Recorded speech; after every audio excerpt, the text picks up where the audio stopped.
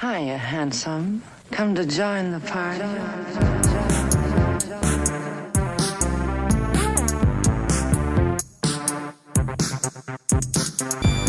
Hey, party people. Welcome to the Pajama Party, where we get our freak on with the worst moments of our lives. So grab your middle school journal and your Missy Elliott tea, and let's get into it. I'm your host, Remy Ramirez, and this week we're talking about regret.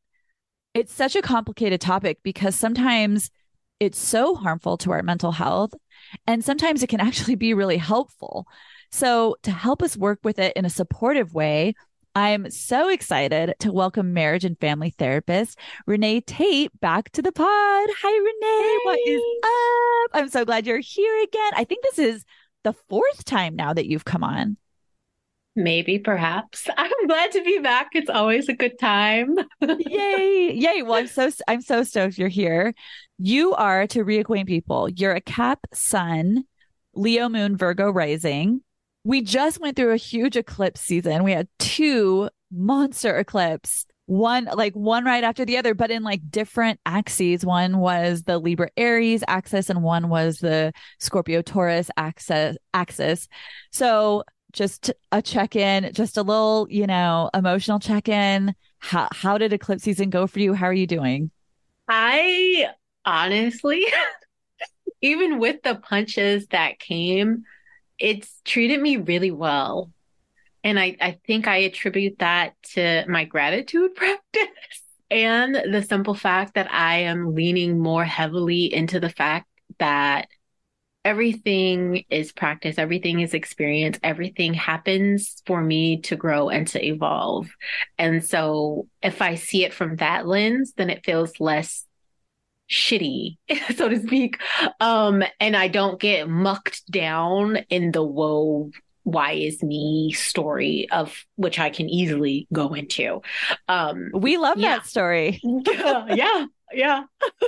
Why me? Yeah, Yeah. totally amazing. And that's something that I know about you because every time we talk, you bring up gratitude and you're always just shining and buzzing. And like I love your Insta stories when you're out in a park blowing bubbles.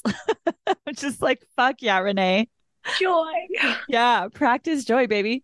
Cool. Okay, I'm gonna jump into my experience on regret. While I do that, feel free to chime in with thoughts, opinions, lyrics, like any songs you just want to serenade us with. That would be cool. Or you can chill, hang out, blow bubbles, eat cookies, whatever you want to do. Either way, I'll turn questions over to you at the end. How does that sound? It sounds great. I'm gonna be sipping my tea, listening, doing my snaps over here. Okay, amazing, amazing. Okay, here we go. Another day is here, and you're ready for it. What to wear? Check. Breakfast, lunch, and dinner? Check. Planning for what's next and how to save for it? That's where Bank of America can help. For your financial to-dos, Bank of America has experts ready to help get you closer to your goals. Get started at one of our local financial centers or 24/7 in our mobile banking app. Find a location near you at bankofamerica.com/talktous. What would you like the power to do? Mobile banking requires downloading the app and is only available for select devices. Message and data rates may apply. Bank of America NA, member FDIC. Look, Bumble knows you're exhausted by dating. All the must not take yourself too seriously and 6'1" since that matters. And what do I even say other than hey? Well, that's why they're introducing an all-new Bumble with exciting features to make compatibility easier, starting the chat better, and dating safer. They've changed, so you don't have to. Download the new Bumble now. When you need mealtime inspiration, it's worth shopping Kroger, where you'll find over 30,000 mouth-watering choices that excite your inner foodie. And no matter what tasty choice you make, you'll enjoy our everyday low prices, plus extra ways to save, like digital coupons worth over $600 each week. You can also save up to $1 off per gallon at the pump with fuel points. More savings and more inspiring flavors make shopping Kroger worth it every time. Kroger, fresh for everyone. Fuel restrictions apply. For me, regret really centers around the many times in my life when I've betrayed myself. That regret is so fucking deep for me. So I'll start with an example of that. This was about 10 years ago. I was living in LA and I had a best friend, let's call him Dan, who I just loved with all my heart. Just all of my heart. Like if you like looked in my heart, like every single part of it, loved Dan. I thought he was so funny and so smart and so kind and so creative. I just valued our friendship so much that I thought of us as cosmic siblings. I thought of us as kindred spirits who would always be friends. Dan had a couple friends who just really fucking sucked. Just like straight up, these dudes sucked. They were super rich and privileged, which is fine. What, like blessed be, yay. Wealth is great, whatever. But they were also openly racist. They were openly misogynistic. And they had like everything handed to them. They were just kind of the worst. But Dan's parents and these dudes' parents, they were brothers, were close family friends. So Dan was close with them by default, I guess. One day, I was over at Dan's house and these dudes showed up and we were all sitting at the table talking. One of these guys starts talking about this woman, a girlfriend of one of their friends, and about how she was pregnant. Someone asked if she was going to get an abortion, and one of these guys says, I'm sure she's not. She's Mexican, so she's just going to have a ton of babies and become a housekeeper. Well, as it turns out, I too am Mexican. And my eyes were welling up with tears because I was so angry and hurt and disgusted, and I didn't know what to do. I could feel myself about to start crying. So I excused myself. I went and grabbed my stuff. I came back into the kitchen, quickly said goodbye to everyone so they wouldn't see the tears in my eyes, and like just took off, walking to my car. Dan came running after me. And instead of apologizing for his shitty friends, he was like, can't you just know that they're dumb and not let it affect you? And instead of being like, bro, it is truly not my behavior you should be critiquing right now. Instead of that, I said through my tears, I'm sorry. I don't mean to cry, but you know how I am.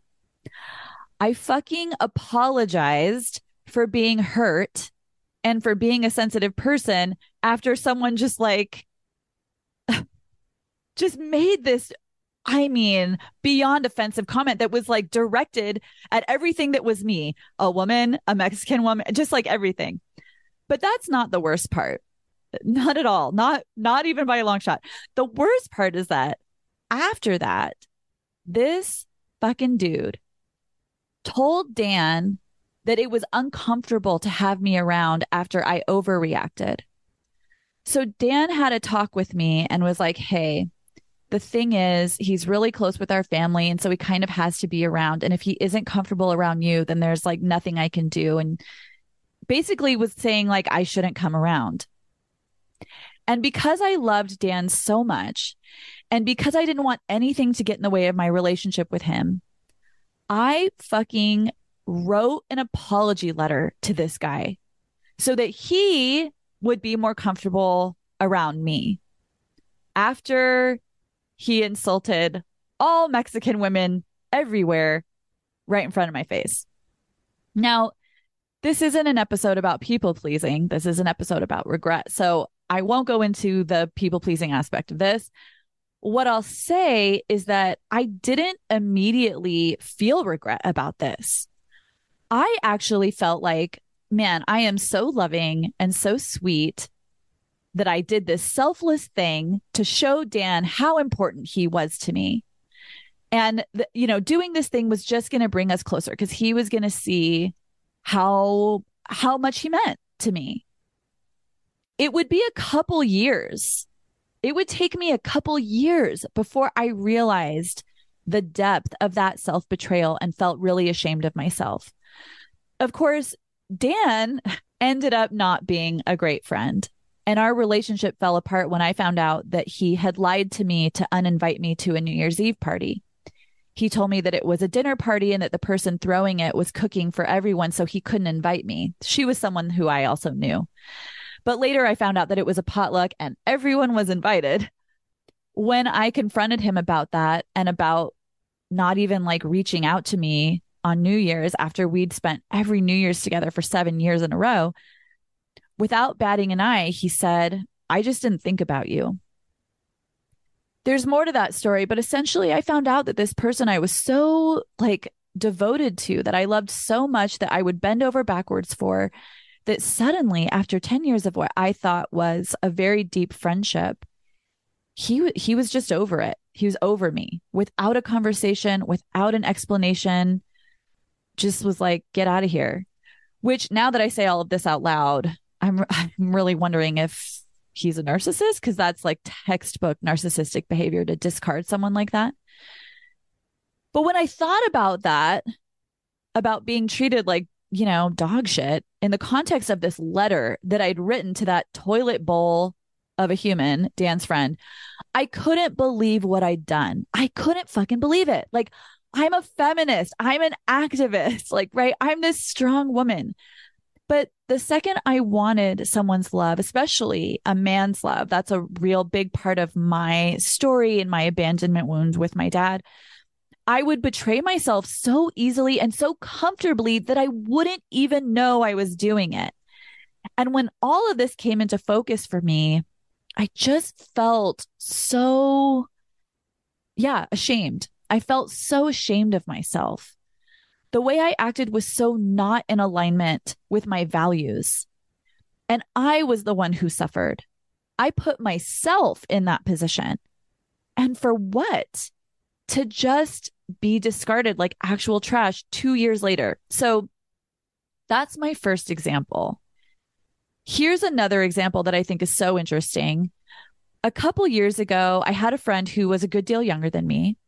She was into this guy who was very clearly not into her and using her and stringing her along. And she just kept signing up for it. She just kept showing up for this bullshit and letting him get away with it and fawning all over him, even when he treated her like shit to her face. And I, at one point, just kind of lit into her. I wasn't kind, I wasn't delicate, and I wasn't careful. I just laid into her about it. And she was like, I don't understand why you're yelling at me. Like, I know I might be making some mistakes here, but I'm a lot younger than you are. And I just need to do this my way and figure this out for myself. And it doesn't help when you're yelling at me. And I was like, wow, she's so right about that. I immediately apologized. But what I realized was the reason I was yelling at her wasn't because I was mad at her. It was because I was mad at myself. I was still mad at myself because, and I talk about this dude on here a lot, so many of you know about him. For 10 years, I hooked up with this dude, Howard, I call him on here, who I really liked, who just like walked all over me, who very obviously was using me for sex, and whose behavior I allowed. I just let him do it. And the regret I felt, first of all, the intense regret of allowing myself to be hurt by this dude for 10 fucking years. You guys, some marriages don't last that long. I let that shit go on for a decade. And here I was in my late 30s, still single, and wondering, what would my life look like now if I had been like, okay, bye, the moment he started waving red flags? What would my life be like if I hadn't spent years wondering why he didn't like me and feeling so flawed and not good enough and just letting him use me and manipulate me and, treat me like shit? Would I be in a relationship? Would I struggle so much to trust men? What would my life look like? My regret was so deep and my anger toward myself was so deep that when I saw my friend doing the same thing I had done, I started yelling at her as if I was yelling at myself, because inside I was still yelling at myself. I was still mad at myself. I was full of regret. And I think also to some extent, I was scared for her. I was scared that she was going to end up like me. It was such an eye-opening experience because it's not like I sat around thinking about Howard and thinking about how much I regretted it. At that point, it had been like 10 years since he and I had last hooked up. And in my day-to-day life, it didn't really cross my mind anymore. But when I got a whiff of behavior that was similar to the behavior I'd had in my relationship with him via my friend, it triggered that regret in me and that anger. And when she called me out on it, I immediately regretted it and I apologized right away. I was just so sorry that I had yelled at her when she was going through something hard and painful because I remembered how hard and painful it was. So, in other words, I guess what I'm saying is regret can show up in a lot of different ways. For me, I've had so much regret about how I've let some people treat me, the ways that I haven't advocated for myself or have let other people disrespect me. And in this scenario with my friend, I felt regret for not being kind to her when she was struggling because I still hadn't worked through some painful stuff in my own life. When I think about that regret, the regret over how I let people treat me, it was so clearly coming from this place of feeling like these relationships with these guys were more important than my complete whole well-being with myself. I was so hungry for connection coming out of my childhood, especially connection with men. And subconsciously, I was responding to that hunger by putting my relationships to these men above my relationship to myself. I think that's a really common thing that people do, actually. I think people are constantly dependent on outside love or approval or success or whatever it is, not just in romantic or sexual relationships, but in jobs, in career, friendships, family. And we'll just treat ourselves poorly so that we can get this outside thing that seems to make us feel good.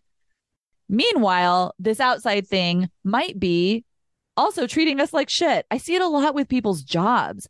They just give and give and give to these jobs that don't care about them, don't pay them well, don't build them up, don't respect them, but they stay in them because subconsciously they feel like they have to get some kind of approval or feel successful or whatever it is. So for me, a lot of my regret story circles around this lack of self-worth and the actions I took when I didn't know how to value myself. But the truth about that is that there's really nothing I could have done differently at the time. And that's also kind of hard for me to accept. But I had no idea how to take care of myself emotionally back then. I had no tools. I had no model. I had no guidance. It's easy for us to rage at ourselves with regret, but it just keeps us in these painful, toxic cycles of disrespecting ourselves. So a big piece of my healing has been self-compassion. I had a mentor years ago who said to me, when we commit to our healing, we decide that we will never turn our backs on ourselves. We love ourselves through everything unconditionally. And that has been a key piece of my healing and working with regret. I don't turn my back on myself anymore and tell myself I was an idiot and I got what I deserved. I signed up for that and whatever, all the horrible, mean things we can say to ourselves. It's not that I lie to myself. It's just that I don't talk to myself in that berating way. I don't condemn myself for what I didn't know. I look at these experiences through a lens of what did that teach me? How can I show up differently now as a result of that experience? Another really important way to work with regret is to make amends. In that situation with my friend, when she was like, yo, you yelling at me, that's not helpful. It's hurtful. I instantly knew I was in the wrong and I apologized right away. It's not that what I was saying to her was incorrect, right? Like that guy she was fucking around with went on to totally break her heart. And essentially everything I said was going to happen happened. But how I said it to her was disrespectful and it wasn't okay. I essentially shamed her for not having stronger boundaries and for not taking care of herself, which is not helpful. And she deserved an apology for that. As responsible, accountable adults, apologizing is such an important part of how we need to show up in the world. When we regret our actions towards someone else, right? Unless that apology might cause them pain or harm in some way, it's always our job, even if it's years later, to say that we're sorry. And that includes ourselves as well. If we haven't treated ourselves well because we didn't know any better, if we've harmed ourselves with our own actions, if we've set ourselves up for failure as a form of self-protection, it's time to apologize to ourselves, to apologize to that inner child we carry around who was harmed in the process, right? And as a result of our actions. You can easily do that by just writing yourself a letter and being like, I'm so sorry I didn't treasure you and cherish you and value you. You didn't deserve that. I hope you know it was purely a reflection of my ignorance and not of your worth. My friend Nicole left a comment in the Patrauma Party Facebook group the other day about a practice she does to build self-worth and self-love. She said, you get a little plant and you give it your name. So in her case, she named the plant Nicole. And when she waters it and prunes it and passes by it, she says kind things to it like, oh, were you thirsty, Nicole? Here's some water for you. And oh, you look so beautiful today, Nicole. And she really tends to that plant and keeps it healthy and happy and thriving. And it becomes this external practice that goes deep into her own internal practice of self-love. I think when we're working through regret, there can be a tendency to turn to self-loathing, right? Or self-condemnation, or direct a bunch of rage at ourselves. And when that's the case, this little plant practice can be a way to redirect that energy and to channel it into the thing we need most, which is compassion and care and tending to. There are a lot of ways to do that. I just love her little plant exercise. One last piece I want to add here is that sometimes when we're in a regret process, a lot of grief comes up. That feeling that we did something wrong or we messed something up, right? And if only we'd done it this way, that, XYZ wouldn't have happened. And that can be loaded with grief for what was lost or for what we didn't get or for what happened to someone else, or even for what did happen, right? Not just what we lost, but something that we got that we didn't want. In those moments, I just want to offer that there's such a tenderness in the grief of regret. There's such a heartache that feels terrible because it feels like if only you had done this different thing, if you had made a different decision, if you'd gone down this other path, right? You could have prevented your own pain or someone else's pain. It's really tempting to argue with reality or to not be in full acceptance of the circumstances exactly as they are. But not a single one of us is going to get out of this life without making mistakes that we regret. It reminds me of this job I had at this hippy dippy restaurant in Berkeley way back in the day. Anytime we made a mistake, we had to yell out, I made a mistake. And then all the other staff people would go, yay. That's the medicine you might need now if you're in that arguing with reality space. Like, if only I had done this, if only I had done that, where you just wish you'd made a different decision, right? There's power and healing in being like, I made a mistake. Fuck yeah. I'm going to make my amends. I'm going to learn. I'm going to grow. And I'm going to be a better version of myself specifically because I made that mistake. Okay, Renee, how are you doing over there? I am just listening and taking it in. At the beginning, my mouth dropped. My eyebrows raised. My head shook. Like all the things. So many emotions. Oh, yeah. Yeah, just out there really experiencing the vast spectrum of how humans can show up in the world. Uh-huh. Yes. Mm-hmm. Yeah. Well, you and I started to chat about this before. First of all, I should tell everyone we got on this call and we were twinning so hard. Yes. We're both in a solid colored robe, snuggie situation.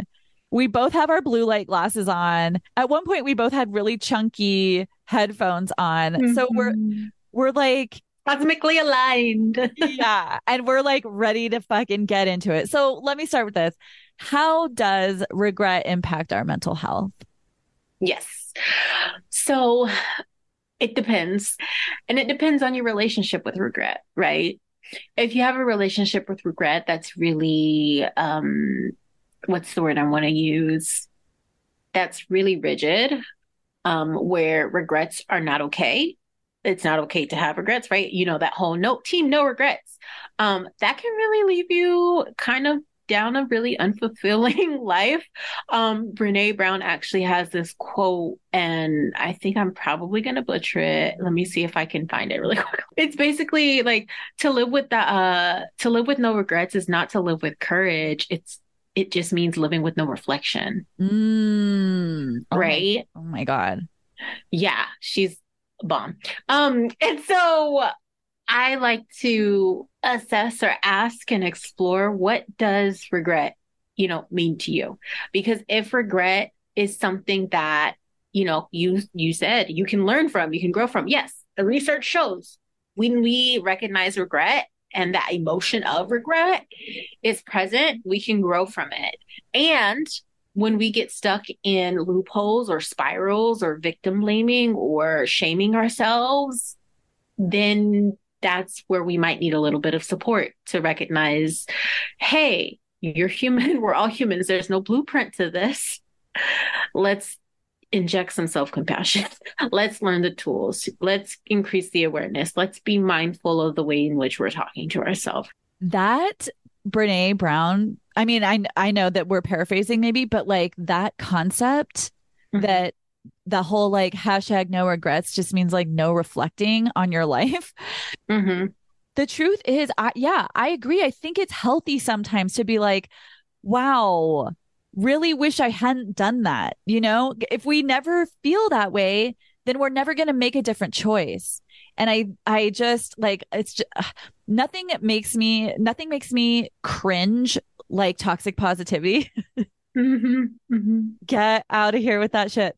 So I love that. And you kind of already opened this up a little bit, but let's talk about guilt, shame, regret. How do these all work together? What does it look like?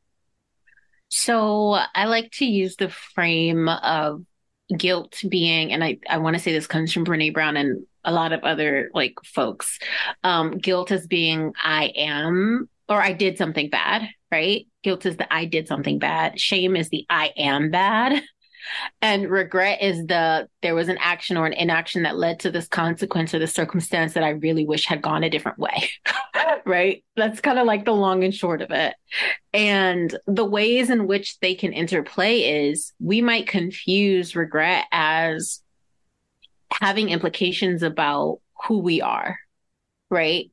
Dan Pink has a book called The Power of Regret, right? How looking back can help us like move forward. Like I'm paraphrasing that title. But basically how when we don't see regret as this thing that can teach us and move us forward, it might oftentimes be because we have a fear of taking accountability and being responsible for something we may have done or something we did not do. His book talks about there are 4 kind of categories of regret. It's a meta-analysis, heavy research, beautiful book. Highly recommend it if you want to dive into regret. And there's foundation regrets, boldness regrets, and moral regrets and connection regrets, right? So foundation regrets are basically the, like, I didn't work hard enough to do something. And so now I'm looking back and seeing, oh shit, I should have like saved money all those years ago when I was blowing it in the club, right? It's the classic grasshopper. He gives the grasshopper ant story, right? So those are like foundation regrets. Boldness regrets is, I wish I would have acted in a way, spoken up for myself, right? And so you might be feeling, oh, okay, I'm starting to see some boldness regrets in my life, right? Moral regrets are, I acted in a way that was out of alignment with my values. I acted out of integrity. I was not within my integrity. And connection regrets is typically happens when there is a potential for connection to either be sustained, but then it drifts. So it's really that relational piece. Right? It's like the friendship that fizzles out because no one really contacted, but there was nothing that actually happened to really break you apart. It just, no one ever reached out. So that's like the long and short of it. But he explains so much more in depth, and again, highly recommend. That book is so great. And given any of these, we might respond to any of these with like guilt about having not worked hard enough. Right? Guilt around having acted out of integrity or not spoken up, or even feel the shame around having not spoken up. But we know that the antidote to shame, or the opposite of shame, is self-compassion, is recognizing that we are humans. We are having an earthly experience, and that we're going to mess up sometimes, but that does not mean that we are inherently messed up, right? So guilt and shame can become a part of regret. It can be a response we have when we're actually thinking about regret, or when we notice regret is present within us. And even people who say, I have no regrets, I guarantee you, if you were to sit with them long enough, they have experiences of regret. They just don't call it that. It's felt. And they likely are suppressing it, and it just comes up in a different way. It's okay to have regrets. Like, it is okay. And when we dive into them and explore, how they can help us become better people in the present and for the future, that is like salve. That is like balm for our wounds. Yeah. Yeah. This is a safe space for regret. Mm-hmm. Yeah. Okay. So I wanted to ask you this question. It's kind of long.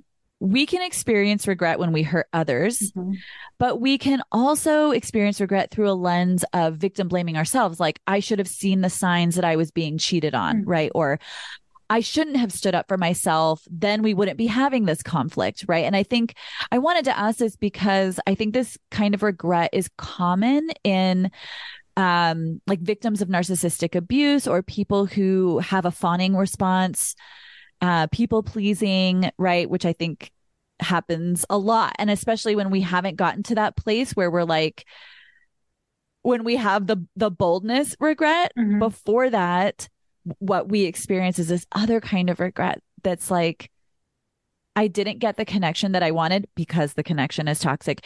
So something's wrong with me, right? Like, something was wrong with what I did. How do we work through that kind of regret?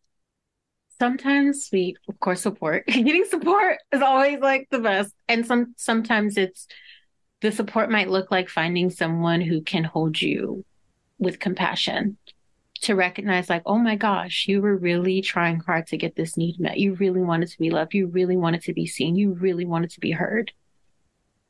And like, just sitting with the fact that you gave of yourself in such a vulnerable way to someone who was incapable of receiving, and just honoring that.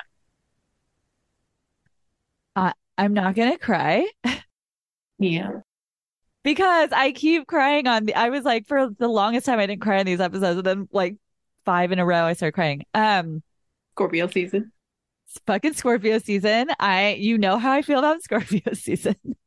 Get out of here. When is it Sag season? Yeah, that hits so, being witnessed in that way. Yeah. You really wanted to be loved, and that's where you were coming from. That's what your motivation was. And that's a pure motivation. That's a sacred motivation. When someone told me that the desire to be loved is sacred, it touched me so deeply. And it was like so soothing, because I had such a habit of yelling at myself for all of the ways that I had tried to get connection and to get love, that I forgot looking for love is sacred. And so many of us have the story of hurting ourselves in that quest because we didn't know how to do it. We didn't have a model. We didn't know about boundaries, right? Like all of the things. But that is such, right? Like, using your verbiage, that is such a salve on our hearts to hear and to remember. Yes, like, you were looking for love. There's nothing wrong with that. It's just, there are some blocks here that we're going to work with, but your desire to be seen and loved and heard and held, all of that is sacred, honey. Like, that's okay. There's nothing wrong with you for doing that. Yeah. And to add in another layer, I think it might hit particularly hard when you have a lot of exposure to narcissism, or like folks who are really all about themselves, because it might be scared to then like love yourself. Like, it's okay to first be the one to love you, right? Because when we can love ourselves first, then we're loving ourselves first and pouring love from that place into others. Yeah. Ooh, I love that. And it sort of makes me think about that experience I had with Dan, in quotes, Yeah. Uh-huh. that experience of like, I love you so much that I'm going to do this thing that doesn't align for me at all and Mhm. think and call it love. I'm going to call that love. Here's the thing. If I had said to him, I'm really upset about this, how like I am so upset that you would even ask me or that you would like Mhm. open up this channel around I don't get to come around because of something because of this awful thing, right? If I had Mhm. been in a boldness space, right, and like really spoken my truth, it would have caused conflict. Yes. And I think if I had been really honest with myself, would have ended the relationship there, which I think deep in the deepest recesses of my being, that was my fear, is that if I didn't do this thing that felt so like that was so obviously not okay to do, I would have lost Dan. Yeah. But I did lose Dan anyway, 2 years later, because when you have to do things outside of your value system or outside of your like sense of self-love or self-worth or self-respect in order to keep a relationship, eventually it's not a relationship that's stable, that's sustainable, and it will eventually fall apart Yeah. because it's the house of cards. There's no foundation. There's no real foundation for it. And you weren't ready to see that. Like I have I have an experience with the Dan of my own in a certain way, right? And I could see that the relationship was not healthy and that I needed to free myself from it, but the fear around it kept me. And then I was a conscious actor in it. I had gotten to the point of where I was like, I know what needs are getting met and I know what needs are not getting met. And at this point, the needs that are getting met, I'm okay to like forego the ones that are not. And I could only do that for so long until I came to the point of where I was like, okay, I can't betray myself anymore. I can't not love me anymore. Because then I started looking outside of myself and being like, what advice would I give? Like I did these things called life audits, like way back in college. Like looking where I'm at, where was I, where am I heading? Right. And like I always bring my nieces into the fold because I'm like, if my niece was to ask me, she was in my position, what advice would I give her?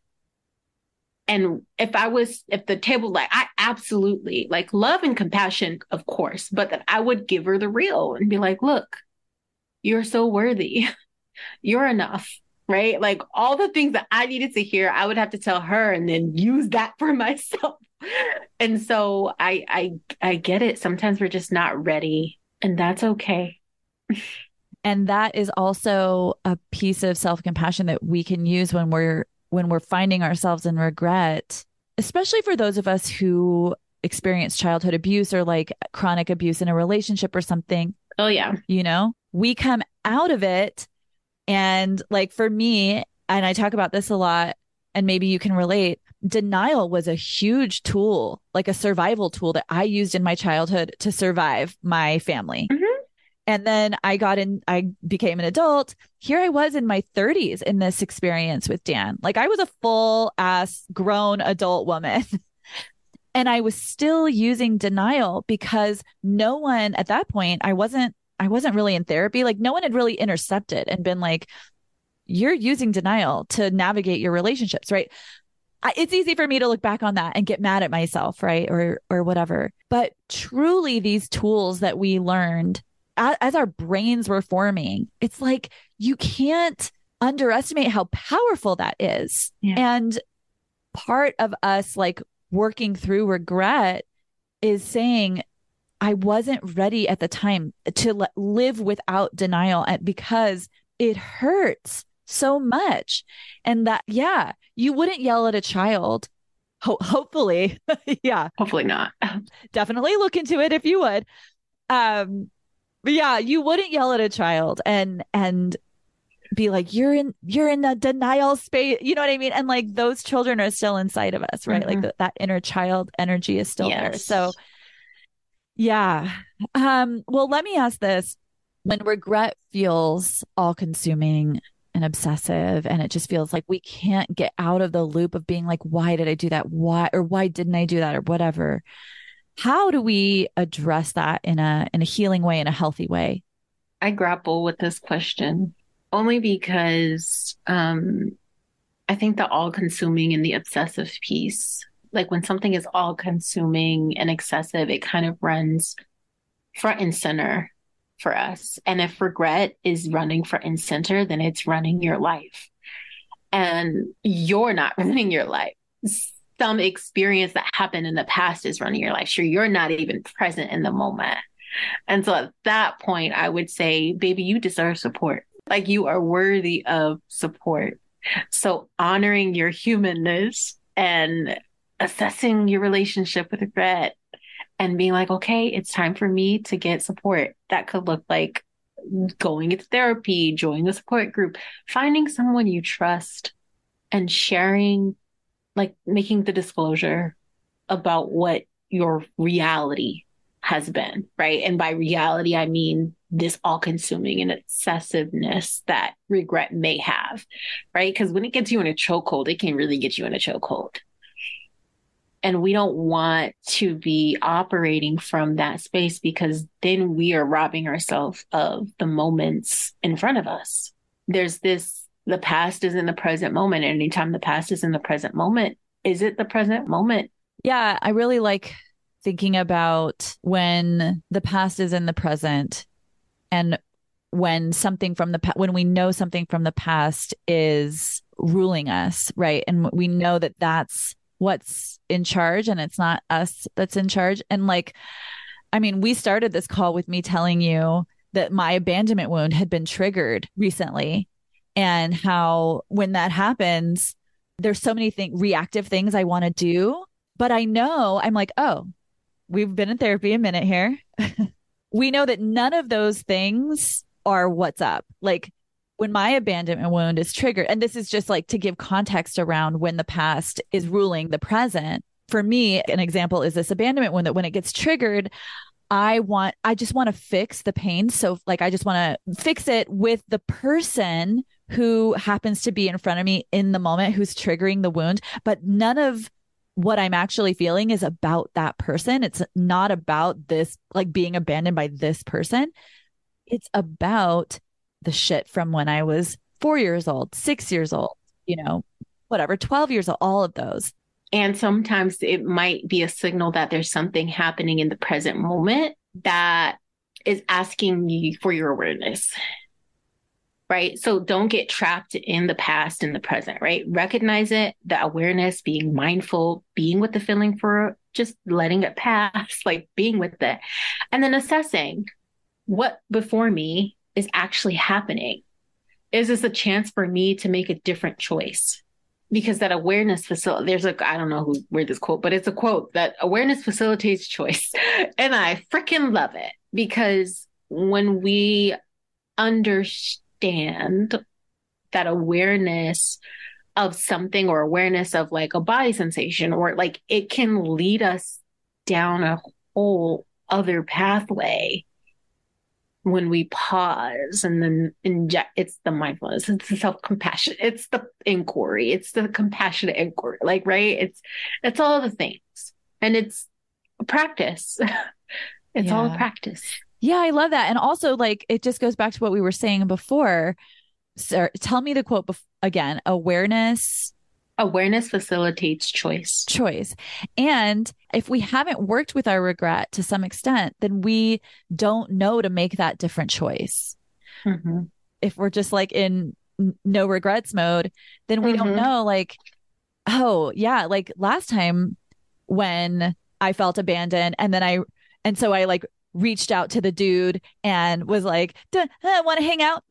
And like, that didn't work out. That didn't work out, Howard, So like now we're going to make a different choice because because we've worked with regret. And that brings me to my last question, which is regret is also a tool that can help us improve our lives. So what does it look like? How do we work with it? So when we can honestly disclose what the regret was, bring in a shit ton of self-compassion for our humanness, and give ourselves a little distance from the regret itself, and glean the nuggets or the wisdom. Like, what was I attempting to, what was the attempt? What was the reach? Assessing it from that perspective can really help us see how, oh, this taught me that I actually value standing up for people. Like, I'm thinking of an instance when I was like really young and I had a best friend. This is one of those connection, and I think it's like a connection moral, like all the regrets in one. And, I was new to a school. She was really nice to me. And we were like hanging out. And then next thing you know, one of the other kids from maybe like, we'll say cool with quotes, they started hanging out. And I was like, okay, cool. And then they told me some things and I was like, okay. And I'm not very proud of the fact that like all of a sudden I stopped hanging out with this one person who we'll call Stormy, and hanging with these other friends who, ultimately were friends, but like I didn't have to choose between them. I could have been friends with everyone, but for whatever reason, I, in my little kid brain self, was just, it had to be either or, right? And I couldn't befriend everyone. The regret I had in that moment, how I learned from that, and I was like, no, it doesn't have to be that way. Like, I can be cool with everyone who I want to be cool with. It doesn't have to be this weird dichotomy. And so learning how much I actually value honoring other people and honoring other people where they are versus like discarding them or just discounting them. I wouldn't say discard. I would say discounting them and not standing up for them when like, things were being said. So yeah, I really like that about when you check in with what was the reach? What was the thing I was trying to accomplish?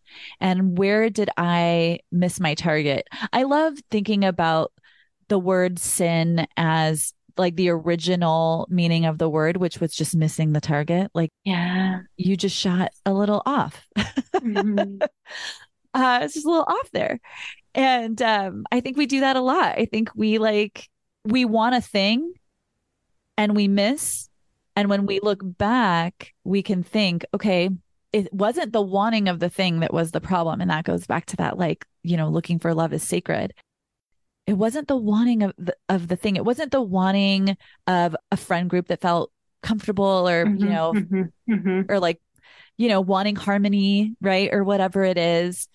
It's just like, there's this other piece in there that we want to look at, that how can we make a different choice next time? Yeah. And I think, to speak to the grief piece that I brought in at the end, that grief is sometimes the helpful indicator. Mm-hmm. Sometimes that's the thing where we go like, yeah, what would I do? Like, we're never just going to eradicate grief from our lives, I don't think. I think like it's just part of our process. But when we have the grief of regret, it's helpful in the sense that we can use it as a guide to make those different choices. You are making me remember there's a definition of grief that I recently was made aware of by an author named Addison Brazil. And I want to say the quote is like kind of his definition of grief. And it's the loss of anything meaningful. So something meaningful. And so as it relates to regret, there was something meaningful in that reach. And so honoring the fact that we ourselves, we made meaning around something. There's even like the grief of like being with that we're not going to be the same person. A grief around that. I mean, I know this isn't a grief episode, but I do want to say, because I think they're all interlinked, grief, regret. And the grief that you're going to be a different person. Mm-hmm. And sometimes there can be a lot of regret with that. I just want to say, I haven't I haven't thought about this, but that hit me so hard when you said that, because I just feel that in my body. And I think the regret of trusting people who weren't trustworthy, for example, and the loss of innocence that can come. And that's like, I posted a video the other day that you and I were chatting about for a second about Scorpio season. Mm-hmm. And one of the things I didn't say in that video that I wanted, that I later was like, oh, I should have said that, was that sometimes the death that happens during Scorpio season, because for people who don't know, Scorpio oversees the underworld, and a death process is like in the abstract, also in the literal, but in the abstract, there is the loss of innocence that can happen. That's what the death can look like, is the loss of innocence. And sometimes we make choices because we don't know any better, and experience a loss of innocence as a result. And that can be such a fragmenting experience. It can feel like you're not who you used to be, right? And I think when we're working with, I've experienced that. This is why I struggle so much with Scorpio season, is because so many of my Scorpio deaths have included that aspect, the loss of innocence aspect. And I think so often we want to talk about, and this is all coming back to regret. We want to talk about, to get astrological for a minute, about Scorpio as like the death and rebirth.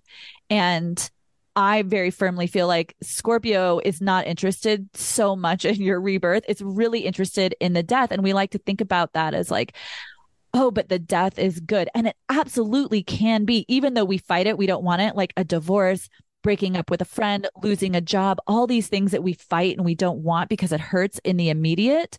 They're necessary losses.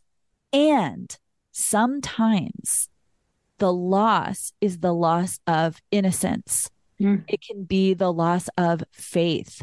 It can be the loss of hope, right? These things that are actually fragmenting.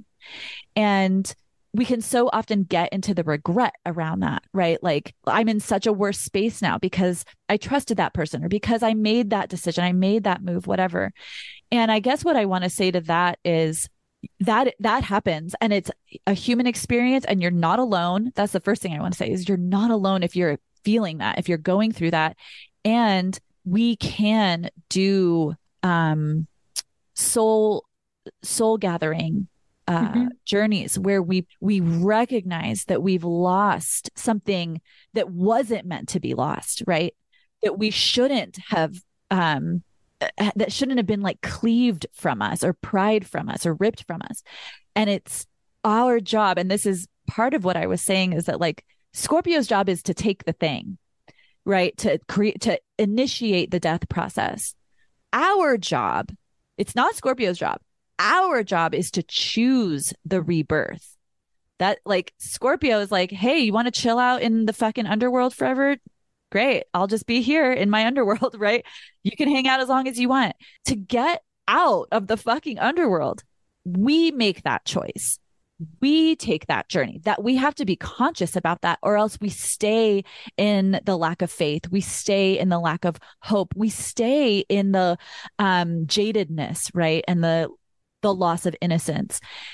You're making me think about the returning to self. Yes. Yes. It's the returning to self. And even with regret was it can be considered like a fracture in the self, in terms of like, I abandoned a piece of myself, right? And like, I think of boundaries in very similar, like adjacent parallel ways. And so the returning of self, that rebirth, that choice point you have, it's like, how do you want to be reborn? And we need it all. We need the deaths and the rebirths. Like, it's all a part. I'm in like a reimagining grief cohort right now. And like, I want to say it's in my Cosmovision that we learned about, how like it's a returning to the earth to be reborn again. So it's like a returning to, that's all that just keeps coming up. It's like a returning, like regret. Think of regret as like a returning to what you originally know to be true for you and how you want to be, who you want to be, how you want to conduct yourself in the world. Holy shit, that is the best takeaway I think I've ever heard about regret, is that regret is the door we can walk through if we're mindful and intentional, the door we can walk through in order to return to ourselves, right? In order to return to, I advocate for myself. I love myself. I make decisions from my values. I make decisions from clarity and not from denial. Like I come back to myself, but I can't do that if I have no regrets, right? Because I can't make a different choice. And that is really the power that regret gives us. We can take accountability. Like it's the, yes. Yeah. Exactly that. It's taking accountability, and not in a like, fuck you, you fucked up way. It's taking accountability. Like I can choose to hang out in Scorpio death energy, in the I am like, I'm dead inside energy as long as I want. But it's my job eventually to choose the birth, to look at the regret, to use the regret to my advantage, to walk through that door and return to who I truly am. Yeah. Renee, I am so obsessed with you. Speaking of obsession.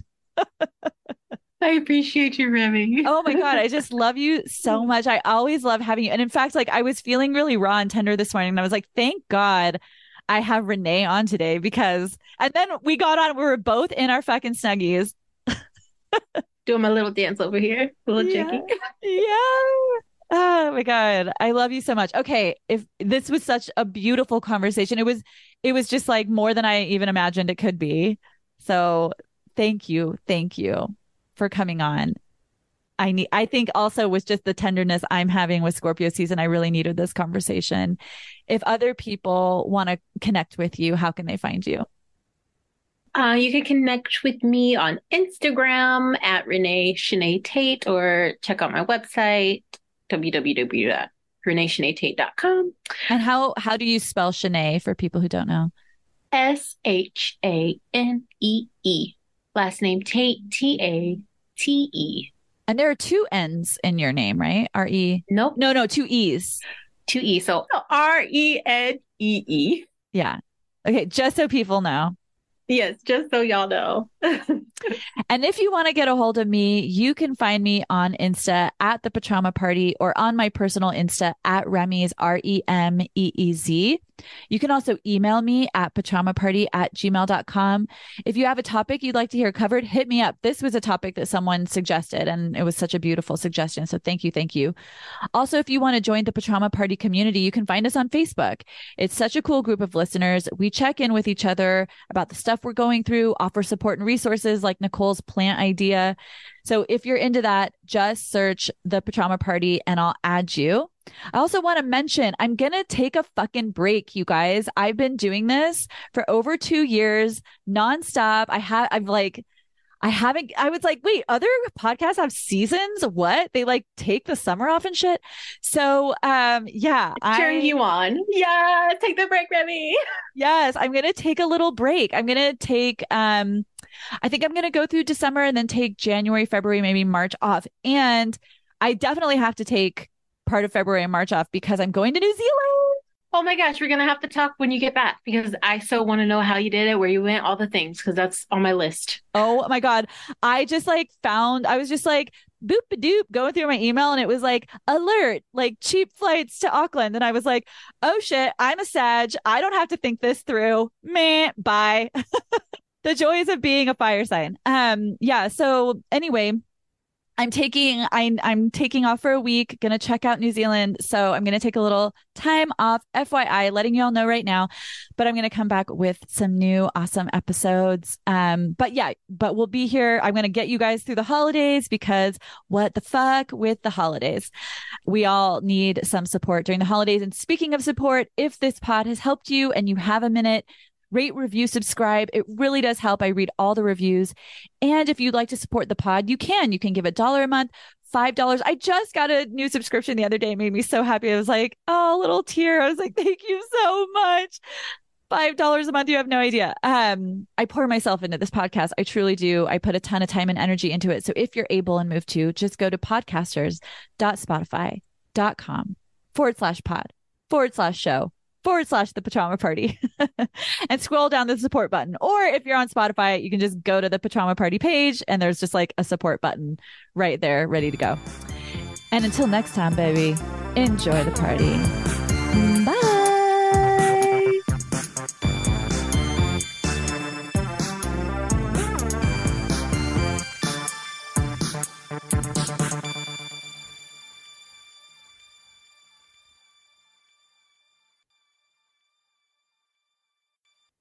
The information provided on this podcast is for informational purposes only.